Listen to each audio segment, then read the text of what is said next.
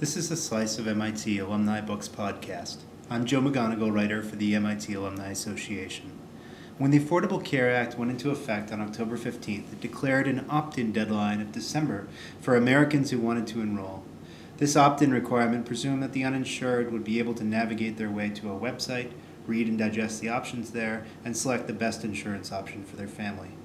We know how that plan unraveled and the somewhat controlled chaos that ensued. It was amid this fray that our guest, Dr. Douglas Huff, class of 71, published Irrationality in Healthcare, What Behavioral Economics Reveals About What We Do and Why, available through Stanford University Press. Huff, who studied economics under 4 Nobel laureates in his days at MIT, is now an associate professor in the Department of Health Policy and Management at the Bloomberg School of Public Health at Johns Hopkins University. Dr. Huff has been a research economist at the American Medical Association and a consultant for 3 healthcare strategy firms, and he frequently speaks on topics relating to healthcare and physicians. I talked to Dr. Huff via Skype, asking him what his new book explores that no other book to date has done. Well, one thing is that it talks about behavioral economics, which is a really young field. Behavioral economics is only about 30 years old. And behavioral economists are beginning to apply the tools and concepts that they've been developing to a whole variety of areas, especially finance. Finance has seen a lot of work in behavioral economics. And some people are beginning to apply the concepts of behavioral economics to healthcare. But no one has done a full-length book on that. So that was my purpose in writing the book. The timing couldn't have been better with the rollout of healthcare.gov and this national conversation we've been having, correct? Yeah, no kidding. Sometimes the magic works. Yeah, it was kind of an interesting process by which I wrote this book. I was a pretty standard, what's called neoclassical economist. That is the assumption that the world is ruled by rationality and that people, for the most part, make rational decisions. And when I started teaching at Johns Hopkins University, I was teaching the standard health economics course using the standard mainstream neoclassical economics. And my students were mostly physicians and nurses and other healthcare professionals. And they kind of tolerated my talking about neoclassical economics, the standard economics, but they went, I'm not quite sure it really applies here. And then I was starting to read some behavioral economics, and every so often I'd throw some behavioral economics concepts into the lectures, and my students would go, "Oh, yeah, that's great. Tell me more about that. That sounds exactly like the way my patients make decisions and what they do, and it seems like exactly the way my colleagues are operating. So tell us more about that." So I started to learn more and more about behavioral economics, and sure enough, I agreed with them. It seems that the concepts of behavioral economics really do apply to healthcare. And so I started looking at more and more instances in which standard neoclassical economics really failed to explain what was going on in healthcare, and it seemed that behavioral economics kind of fit what's happening. And so that's how the book kind of evolved. Neoclassical economics did not satisfy or address these anomalies, which seems to be how you organize the book, yes? Exactly. That both patients and physicians do not always act rationally. They do not always use sort of deliberate, rational kind of thinking that economists often expect. In your talks, you've referenced how we can change that through, it seems, one of 3 ways: action bias, default, or framing. Can you expand a little bit on each of those?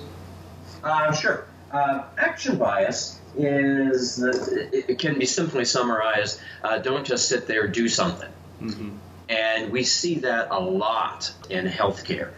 A patient comes into a physician's office thinking that she has either the flu or bronchitis or something like that, and the physician examines her and says, yes, indeed, it's bronchitis. The patient says, well, give me something. Give me a pill. Give me an antibiotic. Give me a shot. Give me something. Well, every physician knows that most bronchitis is viral bronchitis, for which antibiotics do no good. The patient just got out of bed, dragged themselves into the office and all, and want something. Otherwise, why do they bother? And for a physician to have a happy patient, often the physician is going to have to prescribe that antibiotic, even though they know that it is nothing more than a placebo. The second one you asked about was framing. Framing has to do with the fact that how an issue is presented often determines how a decision is made. Now, for standard economists, that makes no sense whatsoever, because the assumption is that a decision maker is going to see through those frames and is going to go down to the nut of the issue. Whereas behavioral economists have discovered time and time and time again that how you frame an issue really determines how people make decisions.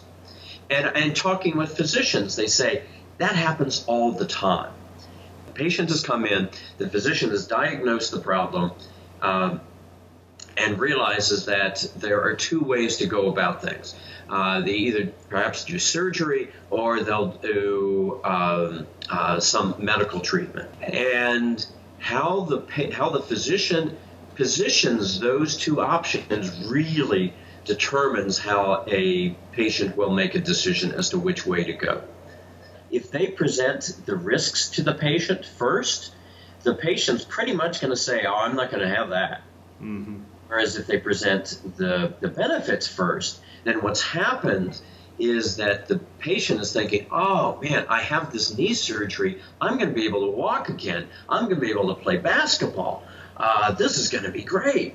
But then when they hear the downsides, the risks, they go, oh, yeah, we have those downsides. Yeah, I understand. But, man, I can walk again. I can play basketball again. Right, and default it's an experiment we've gone through now in the last year with enrollment on healthcare.gov. No?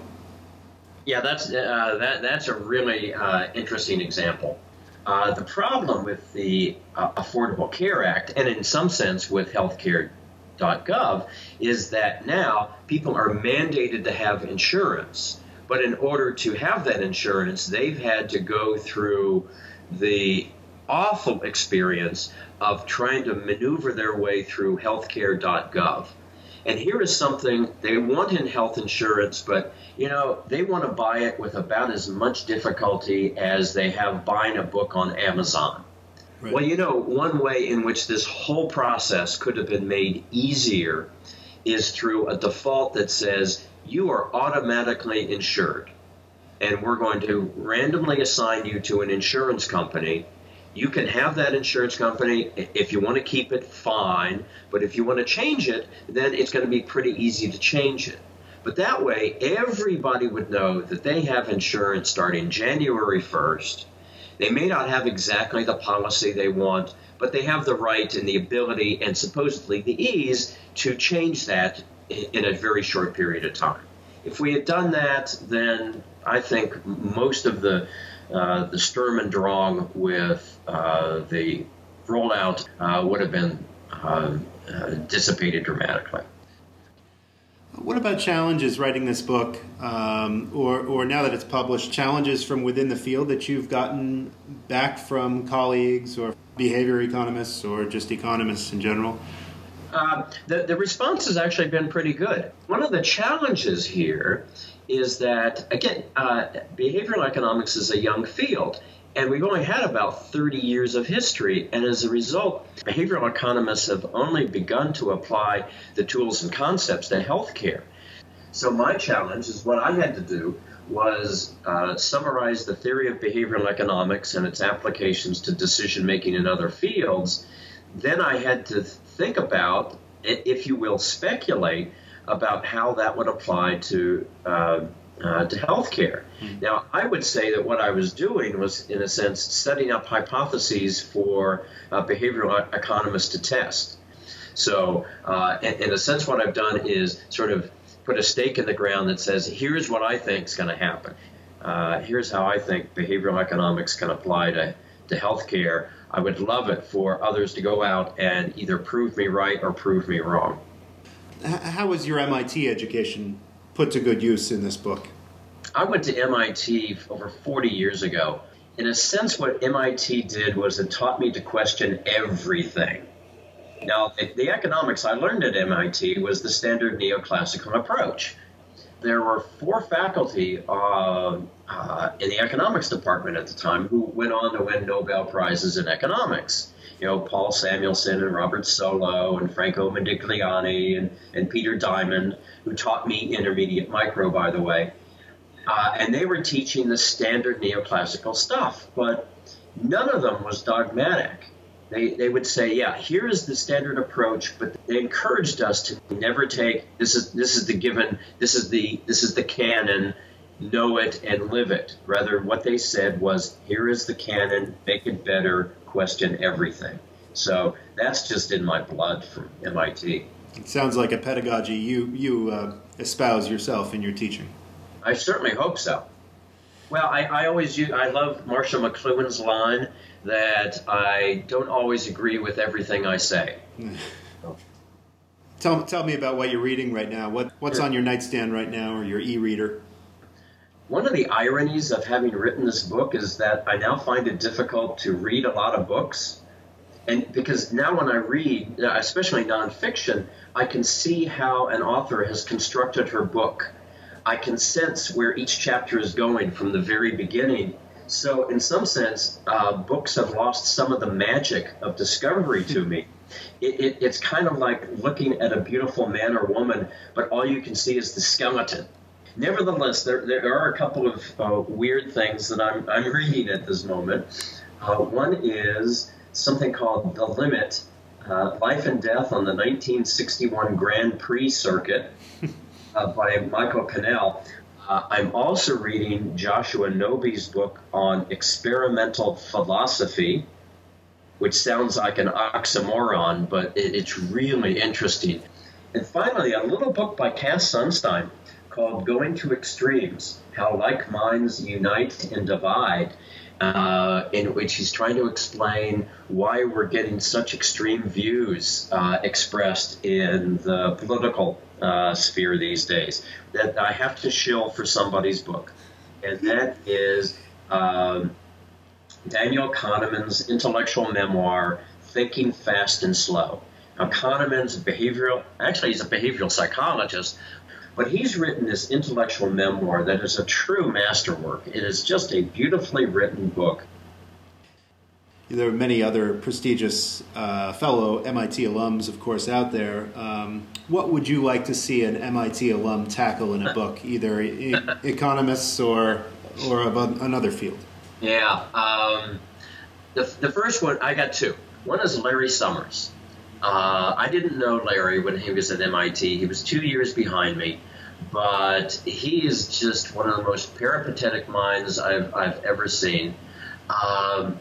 And he's done such sort of really interesting work, and he's been obviously applied it. And I would love for him to sit down and write a serious treatise. And that would be a true unified theory of macroeconomics tied to fiscal policy. Now, this is not going to be a bestseller. This is going to not make him a whole lot of money. But the area of macroeconomics really needs some serious work so that we can understand what's going on and what the effective policy levers are. And the other one is Peter Diamond. He has been starting to look at behavioral economics. Now, it would be wonderful if he could be the one to lay out a formal, rigorous theory of behavioral economics. And somebody has to sit down and write that. That's not me. That's not the next book that's in me. For a Peter Diamond, beautiful capstone to his career. Great. So you who dwell in microeconomics dream of the great macroeconomic book from Larry Summers. And, yes. And you want one of your early mentors to give you some new assigned reading to do. Exactly right. Yes, that we need those 2 books. Great.